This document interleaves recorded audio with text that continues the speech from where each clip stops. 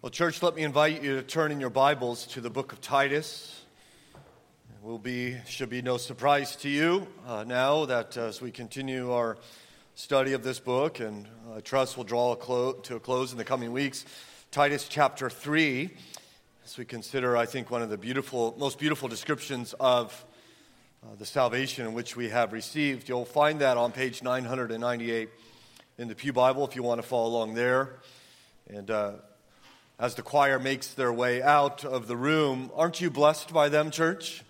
Don't you think it's just wonderful and powerful praise to the Lord that does great work in my own heart, and I trust yours. And so we're blessed to have such ministries, and so thankful to God for them.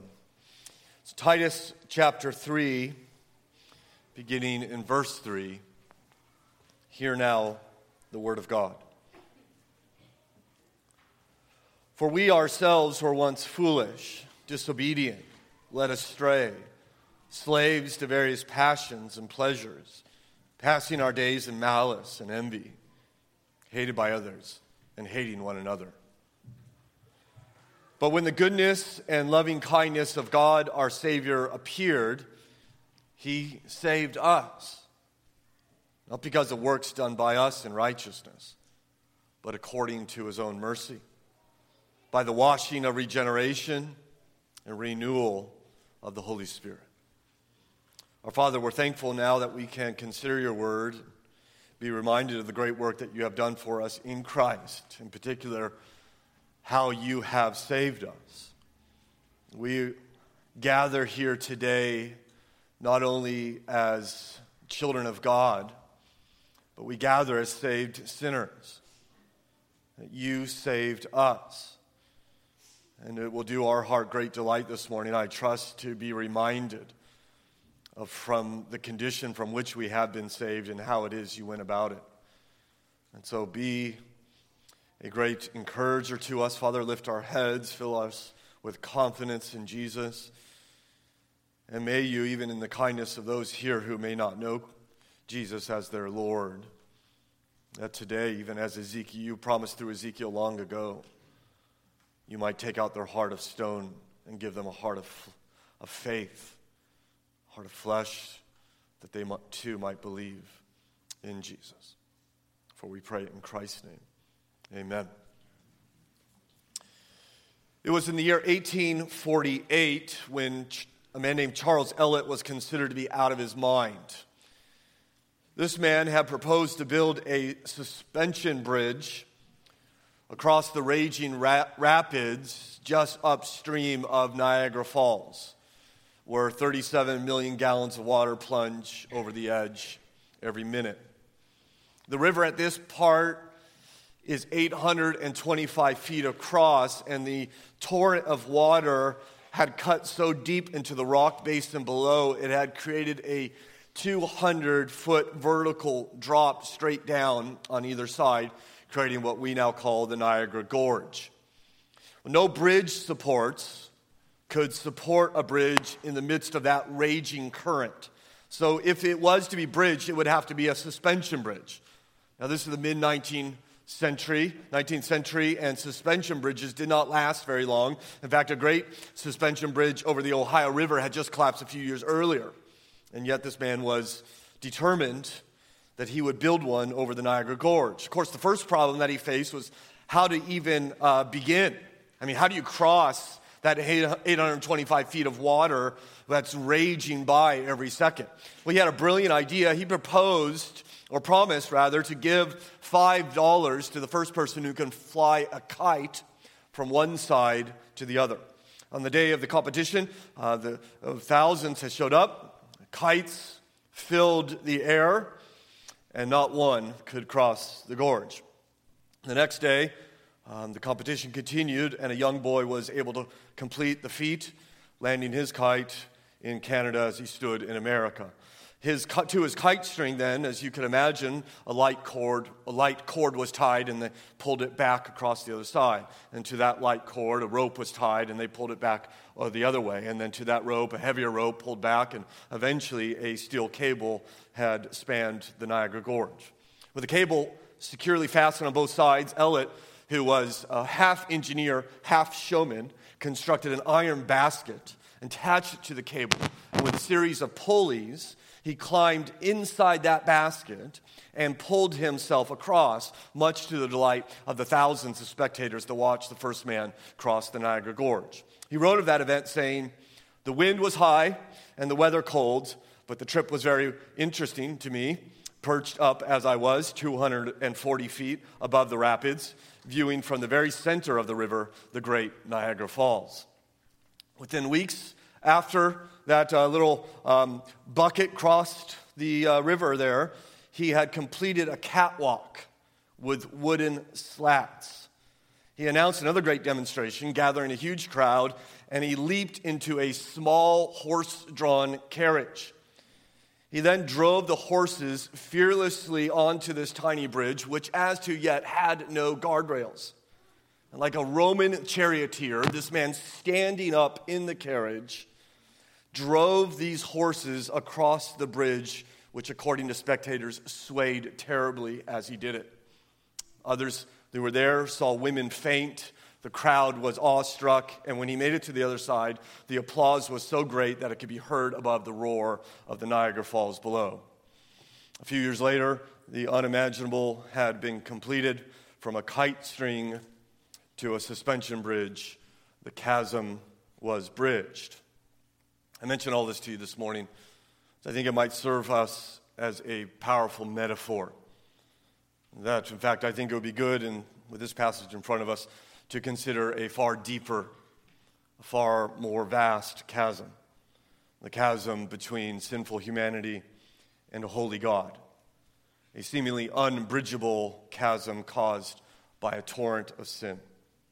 Raising the question, who will bridge it? How will we cross it? Who will save those trapped on the other side? Well, to answer that question, all we have to do is look at the beginning of verse 5, don't we? He saved us. Those wonderful three words right there, which is in many ways the summation of Christianity. He saved us. We perhaps should be expecting this, but we've seen this kind of language already in Titus. In fact, if you look just at verse 4, one verse earlier, we read about God, our Savior. And then if you look in verse 6, in the next verse, we'll read about Jesus Christ, our Savior. Or if you look back in chapter 2 and verse 11, we saw that the grace of God has appeared bringing salvation. And then in verse 13, we again read about a great God and Savior, Jesus Christ. In other words, what we see is that God is a saving God. And we find it here in verse 5, He saved us. Are you saved? Has He saved you? You see that little word there, us. He saved us. Are you part of the us? As I mentioned, this is the heart of Christianity, and there seems to be some confusion because people think if you're a Christian, well, maybe you're nice and you're a kind person, and certainly you're religious. After all, you're here on Sunday morning, right? And so you have some type of commitment. But what's all this about salvation? What do you mean? Someone might ask. That I'm saved. Well, I think there's no better place to turn than in here in Titus chapter 3. I think one of the most beautiful passages of describing the salvation in which God brought to us. We will, if God is willing, consider it for 2 weeks. But today, I simply want to answer 3 questions that this text seems to provide the answers for. First of all, who He saved. And second, why He saved. And then lastly, we'll see how He saved. We're going to spend the bulk of our time this morning on the first question, who He saved. So if you're keeping time this morning, you don't need to panic a little bit. We'll settle down here, and then we'll move on quickly to the other questions. So question number 1, who did God save? Who He saved? Well, you find that there in verse 3, don't you? For we ourselves, he says, were once foolish, disobedient, led astray, slaves to various passions and pleasures, passing our days in malice and envy, hated by others and hating one another. That, my friends, is a description of us. It's not very flattering, is it?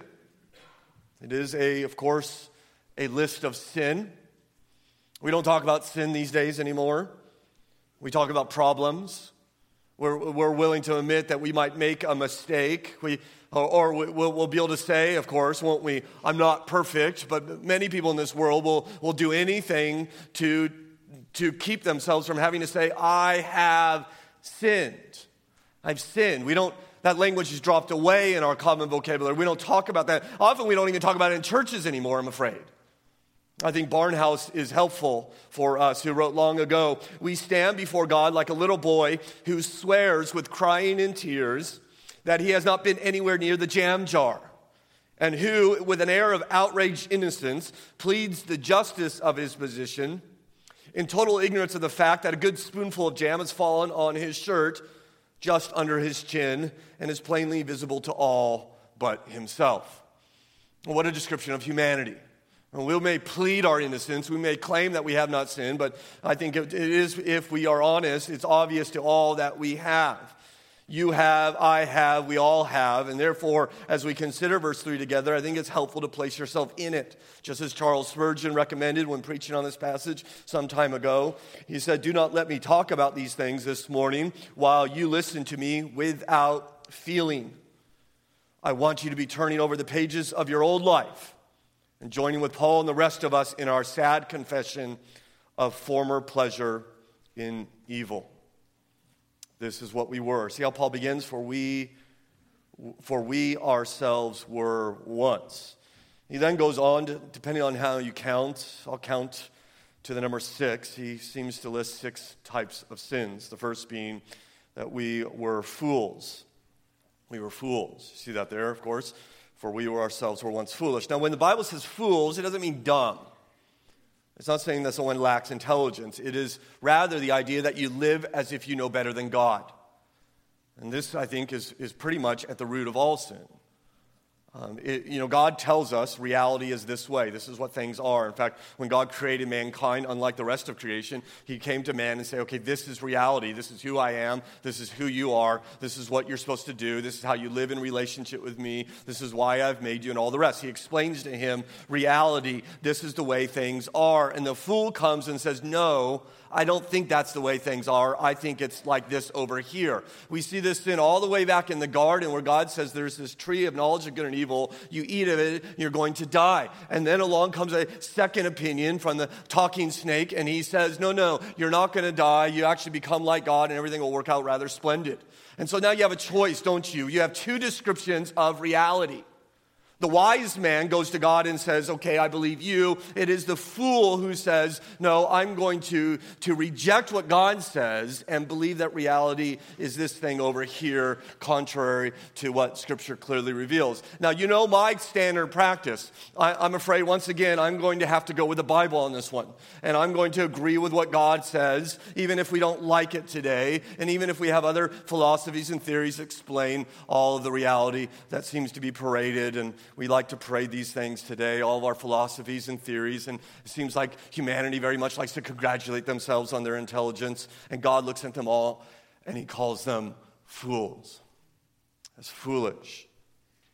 We are building houses and lives upon the sand, to use the language of Jesus. Brilliant, brilliant people spending their lives building sandcastles that one day will be washed away. We were fools. Secondly, you see, he says we were disobedient. Disobedient. If fools live as if there is no God, then certainly we're not going to do what God says. Most people know that God has given us 10 commandments, for instance, but we really don't care about those. Even sometimes in the church, we don't even bother to learn them. I trust you're different. I trust you could, of course, tell us that the 4th commandment is to keep the Sabbath, or the 7th is to not commit adultery, and so forth. God has these rules, these ethics, these moralities, these commands.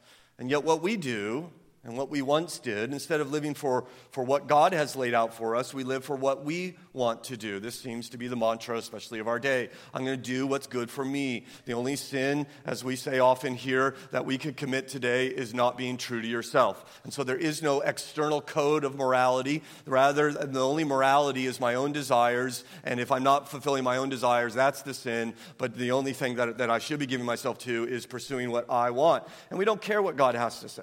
We don't care what God tells us to do. That's totally immaterial to us, and we were once like this. We were disobedient. We see this, of course, from the very youngest of age, don't we? I mean, what parent gets up on Saturday morning and finds that their 9-year-old has cleaned the house? And then there she is with a Bible in her lap, and she's reading, "Good morning, Father. I was just, journaling on my meditations this morning in the book of Zephaniah," or whatever it might be. No, if you're anything like my house, you come downstairs and say, "Who set the backyard on fire? What's going on here," right? We don't have to learn these things. No one taught us to lie. It just comes naturally to us. We don't send our kids to disrespect camp, right? These are things that come, that are in us. We are disobedient. It's just not kids, of course. It's all of us. I was reading about a year ago in a book, and in the book he said there was a survey taken. And the survey, you won't like this, by the way, but I'll tell you it anyways. The survey said, what would you be willing to do for $10 million? $10 million. So what would you do? 25% of the respondents said that they would be willing to abandon their family for the rest of their life for $10 million. Wife and children, spouse, husband and children. Just one out of 4 people, you go outside and you drive along the street and you got 4 cars around you, 1 out of the 4, you give them $10 million, they would take off on their family for the rest of their days. 23% said they would prostitute themselves for a week. 7% said they would kill a stranger. Isn't that extraordinary? 7 out of 100 for $10 million would go ahead and kill somebody. We ourselves were once disobedient. Number 3, you see, we are led astray, or maybe your translation says deceived. We gladly trade the truth for a lie. We've been doing this from the very beginning. Who is anybody to tell me what's right and what's wrong? We will say, I will decide for myself. Number 4, you see that we are slaves to various passions and pleasures. That's kind of strange, isn't it? We're enslaved. But enslaved to what, We're enslaved to passion. We're enslaved to pleasure. I wonder if the world hears something like that. They think, well, what's so bad about that? Right? Being bound to pleasure? Sounds like a good thing. Right? I mean, people, I think, would be pretty happy to be constrained to their passions. And of course, Christianity is not against pleasures. It is certainly not against passion. It, in fact, commands it. But it is against it when it takes the place of the master. When these things begin to rule us and dominate us, and God does not. There's this lie that is out there in the world, and I think we all at one time probably believed it or had the ability to believe it, is that if you reject God's law, you will find freedom. That God's law is oppressive, and in rejecting God's law, there it is liberty. And the scripture says it's actually the opposite, that we actually become enslaved. We become bound to things like material possessions and sex and success and the praise of people and money and all of the rest. That's what happens to us when we separate ourselves from the one who made us for him. There's a void in our life, as many Christians have said over the years. There's a vacuum in our soul. And that vacuum will be filled. It's like a drowning man. If you drown to death, you don't die from holding your breath. You don't die from asphyxiation. You die from breathing in water. When you're not breathing in air, you feel this compulsion to breathe in something. Well, the same is true for our soul. Right? The soul's not going to hold its breath, and if it's not breathing in the glory and the majesty and the grace and love of God, it's going to breathe in something else, find something else, and whatever that is, it will become its master, and there will be enslavement found in that. This is perhaps illustrated well in the story of Reginald III, a 14th century duke in Belgium. This man was extremely overweight. He was nicknamed Crassus, which I understand is Latin for fat. Well, after a violent argument with his younger brother Edward led a successful revolt against his older brother and captured Reginald. Edward then ordered a room to be built for him in Newquirk Castle with a slightly smaller door than normal. Edward then promised his brother that he could regain his property and title as soon as he left the room. Now, that wouldn't have been difficult for too many of us. The door was near normal size. The door was never locked. All Reginald had to do was lose some weight, and he could be free. And yet every day, Edward filled that room with platters of delicious food. meats and cheeses and sweet dishes. And rather than gaining his freedom, Reginald only gained weight. When Duke Edward was accused of cruelty, he responded, "My brother is not my prisoner. He is his own prisoner. As far as I'm concerned, he is free to leave whenever he so will." That's a metaphor, I think, a helpful picture that we too are once prisoners of our own appetites, as Paul says, enslaved to pleasures and passions. Fifth, things don't get better, as you see. We're malicious and envious. Right? We are passing our days, he says, in malice and envy. See, once we're enslaved to things, anger takes over whatever threatens those things. So if you love the praise of men, if that's what your thing is, then you're envious of anyone else who receives it. Or if you're enslaved, if your idol's your family, for instance, you'll become bitter when your family disappoints you. Or you'll become malicious towards the other family that seems to have everything all put together. If you live for success, you're going to hate those who succeed more than you. That's your client. That's your office. That's your promotion. That should be your pulpit, right? And you're filled with hatred for them. Paul says we were malicious. That is, we wish bad things happen to other people. And we were envious. That is, we wish that good things did not happen to other people. And we passed our days, he says, living like this. And as we do, our soul begins to shrivel. Like Tolkien's beautiful and powerful picture in The Lord of the Rings. Remember Gollum and his ring. Right? I guess Gollum was this normal-looking hobbit, right? A little man, and he found this ring, and it became everything to him. And over the years, he just became a shriveled form of himself, and he would turn on anything that got between him and what he called his precious. I'll attack whatever gets in between me and my idol. You see, many people might be enslaved by passion, but just as many people seem to be enslaved by bitterness. I mean, they look at someone else, what they have, and their heart is full of envy. And they think of someone else, and that past slight, maybe a decade ago, returns. And their heart is filled with anger. Envious and malicious, like the Tennessee parents who complained that having an honor roll at the middle school embarrassed the kids who were excluded. And so on the advice of lawyers, the honor roll was eliminated. Of course, the issue is not embarrassment. The issue is envy. Or as I pointed out before, just, you want to see this? Go, at 7 a.m., try to head east of here on Highway 7. And you will see this come out of our heart. We call it road rage. I mean, where does that come from? Road rage. Is that not extraordinary? I mean, people filled with rage because they have to go from 73 to 71 for 10 seconds, right?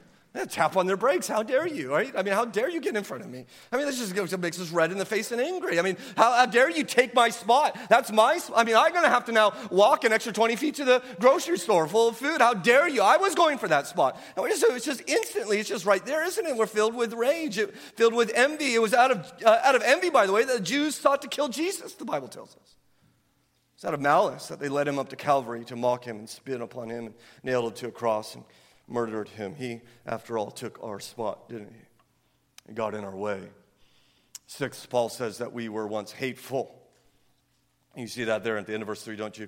That we were hated by others and hating one another. Now, few will admit this. I'm not sure I've met anyone who would.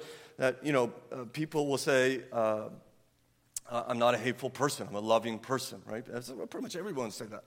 I'm loving at heart. I don't hate people. And yet, we will say words or at least think thoughts like, this person can drop dead for all I care, or never want to see them again, or you could go to, where and all the rest. And we're hateful. In fact, there's a mutual hatred. We not only hated others, they hated us too.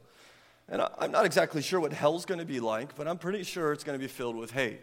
I'm pretty sure everyone's going to hate everyone. And no one will love anyone. There won't be love there. It will just be a land of hatred as we turn completely in on ourselves. Of course, that's our nature. This is what we were, Paul says. It's not a nice list, is it?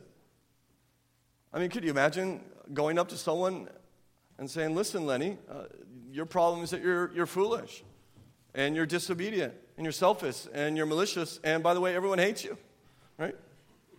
We don't talk like this. We don't think these thoughts. I mean, we say, no, I don't know who he's talking about. We're not talking about me. Well, may I suggest to you that that verse 3 is God's mirror for us.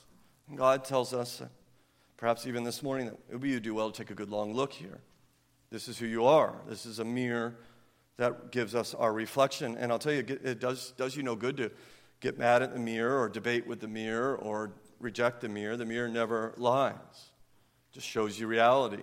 I'm sure pretty much everyone in this room over the age of maybe 13 this morning spent some time in front of a mirror, right? And you saw something in the mirror, and you didn't argue with what you saw. You may have panicked, but you didn't argue, right?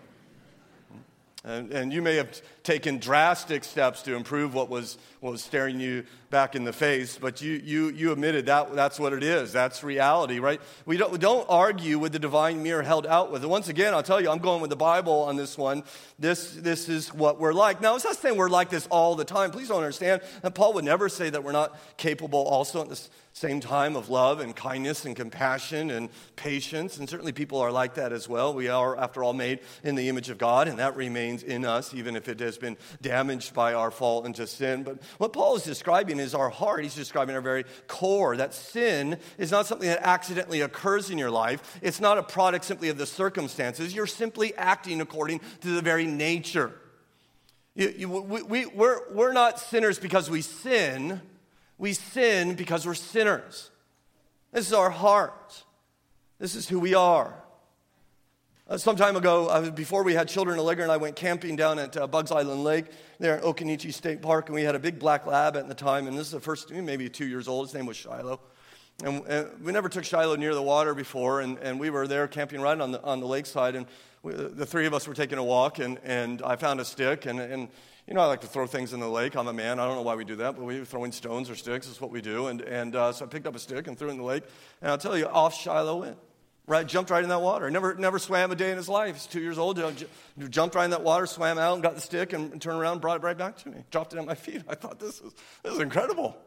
I want to know if it's a fluke. I threw it out there again, and Shiloh just jumped back in that river, that lake, and swam out there, and brought it back to me. And I thought, this will be interesting. I want to see how far he'll go. And so I threw that stick as far as I possibly could. And I'll tell you, I thought Shiloh maybe go out halfway and turn around and come back. No, that dog just kept swimming and swimming, and he grabbed that stick, and he's making his way back there, and just the nose was kind of bopping above the water, and eventually it would go down underneath, and then up Shiloh would come, and he came back, and he dropped that stick at my feet, wagging his tail. He's a very stupid dog, by the way, but he was as happy as could be, and we just did it for hours. My arm gave out before Shiloh did. I was just swimming and swimming and swimming and retrieving and retrieving. And why did he do this? Well, it's his nature. He is, after all, a Labrador retriever. That's what they do. Right? Why do we sin? It's our nature. Titus 3:3 is a picture of who we are. It's true for first century Cretans. It's true for 21st century Virginians. It's true of all of us. And some of us look at this list, and I'll put myself in this group, and I go down each one, and I say, yeah, that is me. It's like Paul knew me. It's like he spent some time with me when he wrote this list. And every single one, I identify foolish, certainly disobedient, malicious, hateful. I was one of the most hateful kids you could find. Yeah, this is me. But maybe you look at it and say, well, I don't see this in me so much. And it might just be that I was telling my kids this last night, the reason that you might not relate to all this is that by God's grace you've been raised in a Christian home, and that you might have come to receive God's grace at an early age, that you might have been saved as a younger child. But the only reason that you don't identify with this, the only reason you haven't committed these type of things is because the grace of God got to you before you would have done so. So be assured, if you say, well, that's not me, well, it would have been if not for God's grace. So then what of course, do we do with this list? I mean, why are we even thinking about this, Christian? Well, I think we do well to stare at it and realize, okay, if that's me, and Father, I am deeply sorry. And Father, I am so thankful for grace. Sometimes we want to skip over sin and get to grace. But you'll never appreciate grace until you understand the extent of your depravity. You understand the depth of your problem. You only praise the surgeon when he tells you of the great skill in which he used and the great overcoming great odds in order to save your life. It was Charles Spurgeon again who says, too many think lightly of sin and therefore lightly of the Savior. But he who has stood before his God convicted and condemned with the rope about his neck is the man to weep for joy when he is pardoned, to hate the evil which has been forgiven him, and to live to the honor of the Redeemer by whose blood he has been cleansed. You see, Paul begins this chapter in verse 1. He says, remind them of this. You see that in verse 1. Remind them of all of this, just in case anyone forgets that it's the grace of God that has reached out to you. And if it were not for the grace, you would be like this. And we cannot forget that apart from God's grace, we would be just like the world. Therefore, how should we respond, Christian? Should this not humble us? Should we not be humbled to see what we're like apart from God's work in our lives? That pride should be the last thing in the Christian's heart. And what about those of you who are here that are not yet Christian? Well, you should learn that at the very least, God believes through his word that there is a chasm between you and him. And verse 3 is a description of your side of that chasm. And we haven't even considered the unapproachable holiness of God. That makes up the other side. We're just looking at the raging torrent of the sinfulness of your heart, at least the Bible's understanding of it. And this is a chasm that no man can cross. No matter how hard you try, no matter how sincere your efforts, you will not span this gorge. We require a bridge, not one of our own making. We need one to bridge the chasm for us. You say, well, who will do that? Well, look at the next word in verse 4. But, that's good. That's a good word. But when the goodness and loving kindness of God, our Savior, appeared, he saved us. You want to condense that. You just put, but God.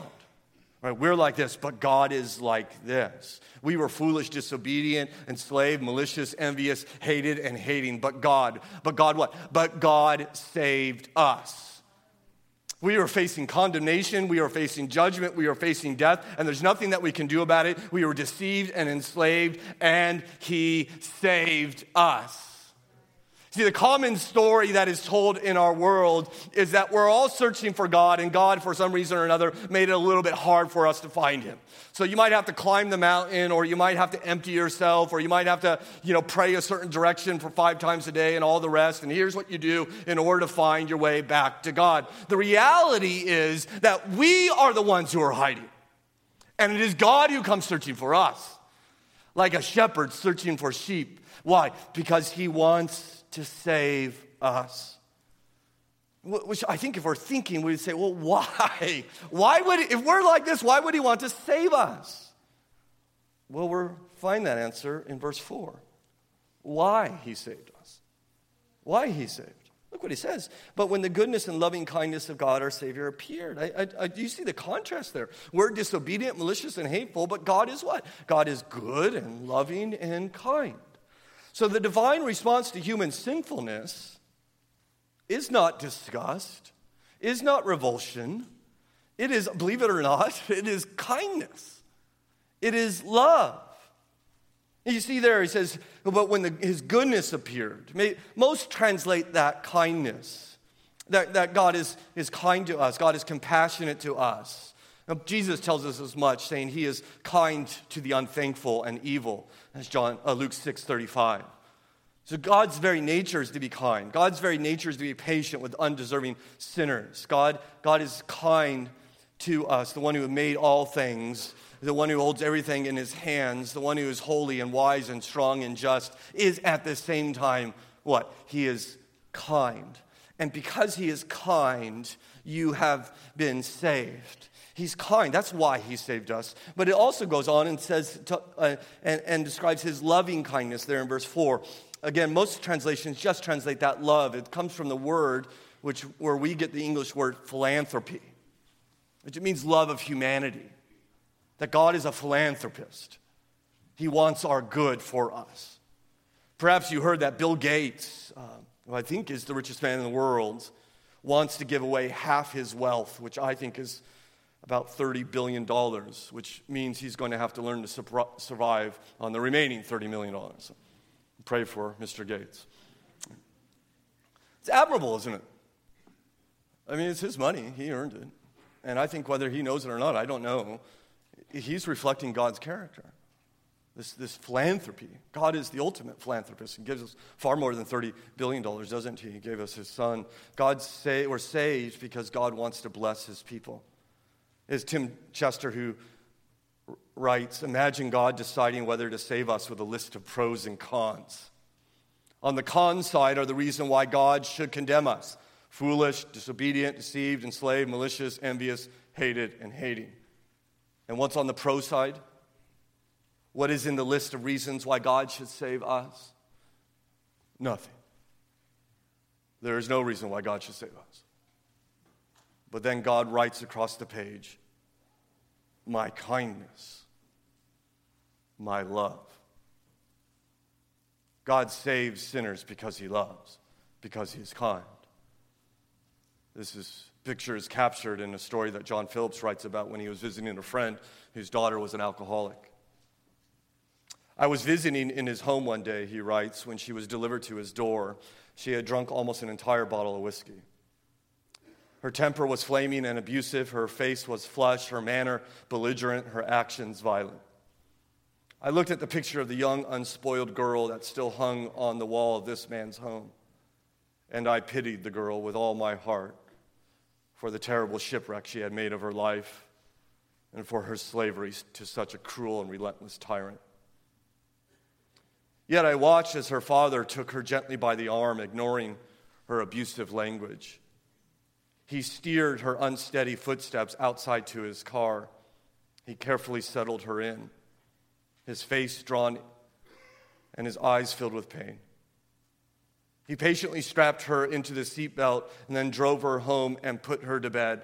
Phillips concludes saying, I pitied her, but her father loved her. What a picture of how God treats us. I hope you see yourself in that story. And you're not the father, by the way. In fact, you multiply this young woman's slavery and her wretchedness and her abusiveness by maybe 10,000. And then you multiply the father's love, the unfailing, unconditional love of the father by probably about infinity. And then you'll know something of the love of God for you. So how then do we respond? If understanding our sinfulness should create a humility in us, understanding the extent of the love of God for us by which we are saved should then create people who are eager to love others as God has loved us. Love sinners unfailingly as God has shown us and given us. That's why we're saved. We've seen who we saved, but how did he do it? Well, Paul turns to this topic, how we are saved, there in verse 5. He says there, he saved us, not because of works done by us in righteousness, but according to his own mercy. So he tells us we're saved not by this. He begins with a negative, and then he says, but we are saved by this over here. So the negative, you see, we're saved not by works of righteousness. Now, it seems to me that verse 3 would have been clear that we're not contributing anything to our salvation. But evidently, Paul is not content just to leave it there in verse 3, but he brings it back up again, and he wants there to be no confusion at all that you have contributed nothing to your salvation. It is not by works done by us in righteousness, not by being a good person, not by keeping the 10 Commandments, not by going to church, not by anything that you can do. So many people think that God is going to reward those people who are trying their best, just kind of giving their best effort, and therefore God will just recognize that and he'll reward them for it. It's like when you put your kids to bed and you before they go to bed, you ask them to put some toys away, right? We in our house, say, depending on the condition of the house, we'll say, okay, before you get into bed, pick up 10 things or pick up 50 things or pick up 100 things or whatever it might be, right? And you'll do this with your kids. You put your toys away, pick up the Legos off the stairs, pull the Cheerios out of your nose and all the rest, right? Take the tricycle off the piano, right? And let's go to bed. And so they go about and they pick up their 20 things, and maybe if they're feeling especially kind, they'll do 22 or 23, and they'll let you know for sure. Look, I did 23 and all the rest, and you put it in the bed. And then once they're tucked in, well, is the house now clean? Well, again, just to let you into the Carn house for a moment, no is the answer. Right? It's not. Of course, they made a good effort, right? But they missed some stuff. And what you do as parents, you go back and take care of the stuff they missed. Well, that's how many people think of salvation, isn't it? Right? We do what we can. And even if it's not a great job, God appreciates the effort and the sincerity. He tucks us into bed, and once we're finished with it all, right, He takes care of the stuff we've missed. It seems to me the general consensus of how things work. And let me just be clear, the Bible disagrees completely with that consensus. It's not how we're saved. We are not saved by works done by us in righteousness. You know, people, perhaps you heard this, people say that Christianity is a crutch for weak people. And I think we just need to disagree completely. Christianity's not a crutch. Christianity's a stretcher, right? We can't even limp into heaven with God's help. We must be carried there, not by works done by us in righteousness. And all the other world's religions and philosophies and all the rest, they teach, no. It is these acts of sacrifice, these acts of devotion that get us into heaven. For instance, take Mark McGowan, a graduate student in London in 2003 who had accumulated a huge amount of school debt, and he was determined to raise the level of public pity for student debt. Now, as this 44-year-old man who writes a check every month for his Duke education, which he's using so effectively right now, I say amen, right? We need to raise public pity for sure. This man, if you read his story, in an act of self-sacrifice and great determination, Mark McGowan succeeded in pushing a peanut with his nose along the pavement all the way from the steps of his school to the front porch of the Prime Minister. He crawled on his hands and knees for 12 days. Now, can you picture this man, Mark McGowan, with his nose bandaged and bloody, his face to the ground, and giving that peanut one more push? By the way, the Prime Minister was not impressed. He didn't even come to the door. Or take, for example, the marathon monk, a Buddhist priest who just finished a 7-year running ritual in the remote Japanese of the mountains. The ritual begins with 100 marathons in 100 days. You then run 900 more marathons over the next 7 years. On the 4th year, if you're still at it, you are finally given shoes.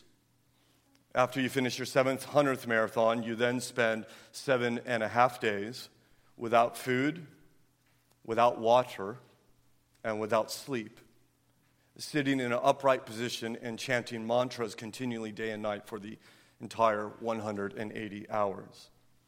46 others have survived this feat. Those who begin it and fail to complete it are duty-bound to take their own life, either by disembowelment or hanging. Well, as this man finished this 7 years of running, he found there at the finish line people lining the path, kneeling down before him, begging him to touch their heads that they might receive a special blessing. Those two stories may be vastly different, but they, I think, argue for the same principle. That we think we might at least be willing to admit that there's a great debt that would be spiritual or financial, but that can be eliminated through great sacrifice.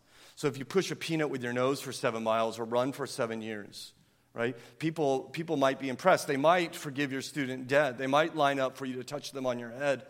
But please rest assured, if you do any of this or anything like it, any types of works of righteousness, it's not going to reconcile you to God. Not by works of righteousness. You say, well, then how? How are we saved? Well, look what he says. But according to his own mercy. You're saved by mercy. It's not our plan. It's not our power. It's his mercy. I asked my kids last night, who needs mercy? Who needs mercy? You know who needs mercy? Guilty people. We talked last night, bad people need mercy. You know, heaven is for bad people. You understand that? Only bad people go to heaven. Only sinners go to heaven. Only sinners who have received God's mercy. This is why people hate the gospel. Because if you get to heaven by being good or kind, that's okay. But if you're entirely dependent upon the mercy of God, then we don't like that. After all, we're Americans, right? Well, we earn everything. We'll pay our own way. But you understand, unless you receive what you have not earned, you will never be saved. Unless you receive what you have not earned, you will never be saved. And so how do we respond to this truth? Well, I would say to you who are a Christian today, we've seen that we should be humble and we see that we should be loving. I think we should have incredible confidence that you're not saved by your own work, right? If you are, how will you know if you ever done enough, right? But I'm not. I'm not saved by what I've done. I'm saved entirely by God's mercy alone, and therefore I have complete confidence that one day I shall enter into his presence because of his mercy. He was saved by mercy. Well, how do we receive this mercy? Well, we kind of skipped over it there, didn't we? In verse 4, there's a wonderful little word. It says, but when the goodness and loving kindness of God our Savior, and here it is, appeared. It appeared. His goodness appeared. His loving kindness appeared. So God's been loving and kind all along. It's who he is. But there was a moment in time in which it appeared. Well, how did it appear? Well, if you've been following along, this is the third time we've seen this word appear in the book of Titus. We saw it in verse 11 of chapter 2. The grace of God has appeared. We see it again in verse 13. The glory of God will appear. And now find it in verse 4 of chapter 3. The goodness of God appeared. All three appearance referencing Jesus. God did not send advice or instruction or counsel or some magical formula. He sent his son. It appeared in Jesus. Salvation, therefore, is not some vague spiritual experience. It is connected to the objective, historical act of the incarnation, the crucifixion, and the resurrection of the Son of God. As one pastor says, Jesus is the kindness and love of God made visible. Humanity had heard about the love of God over centuries in the promises of God and through the prophets. But at that first Christmas, God's kindness became more than a promise. It became physical. People could see it and touch it. God has always loved us. But in the incarnation and in the crucifixion and in the resurrection, his love and his kindness appeared to save us. And so how do we respond? Well, response number 4 for us this morning is to believe and be saved. You'll see that in verse 8, that those who are saved believe in God, is when he finishes this sentence about salvation. Believe and be saved. Has he saved you? He saved us. You see those words in verse 5. Is that you? Are you saved? Has he brought you salvation? Is you and I and all of humanity at one time were under condemnation for our sin? There was a chasm between us and God, one that we can't bridge by our own goodness. And God came to save us. I pray that you would believe today. Maybe you're seated here today and God in his grace is allowing you to see your need for him, to see your need for his mercy. Or perhaps you would even pray in your own heart. You might even use these words and make them your own. Lord Jesus, I'm a sinner and I'm separated from you. But I also see that I am loved more than I ever hoped. And so I pray now that you would forgive me, that you would save me. I believe you died and rose again. You are my Lord. I turn from my sin and receive you as my Savior and my King. May you believe and be saved.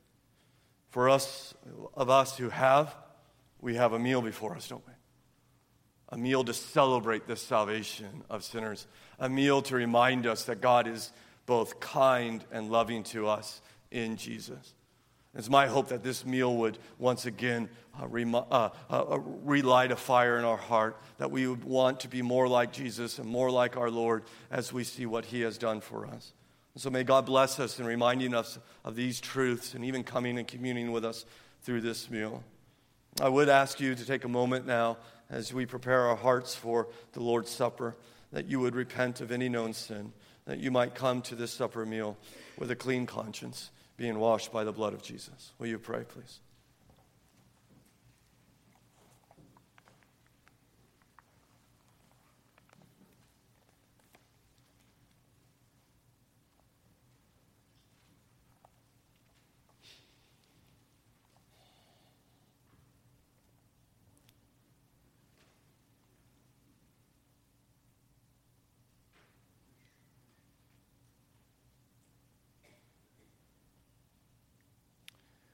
Father, your word is clear for us. If we would allow it, I think our own hearts would agree that we were once full of sin and rebellion. And yet, you, in response to that sin, met us with love and kindness in Jesus, saving us not by our own works, but by your mercy. And so we're reminded this morning in this supper meal of mercy. Blood-bought, broken body-bought mercy of our Lord Jesus Christ. We're excited to remember. We're thankful that we can remember. We're thankful that all here who believe this gospel, as we've heard preached today, whether they're members of this church or not, can partake in this meal as we commune one and another with you. And so help us, conform us even more into the image of Jesus through this work, we pray in Christ's name. Amen.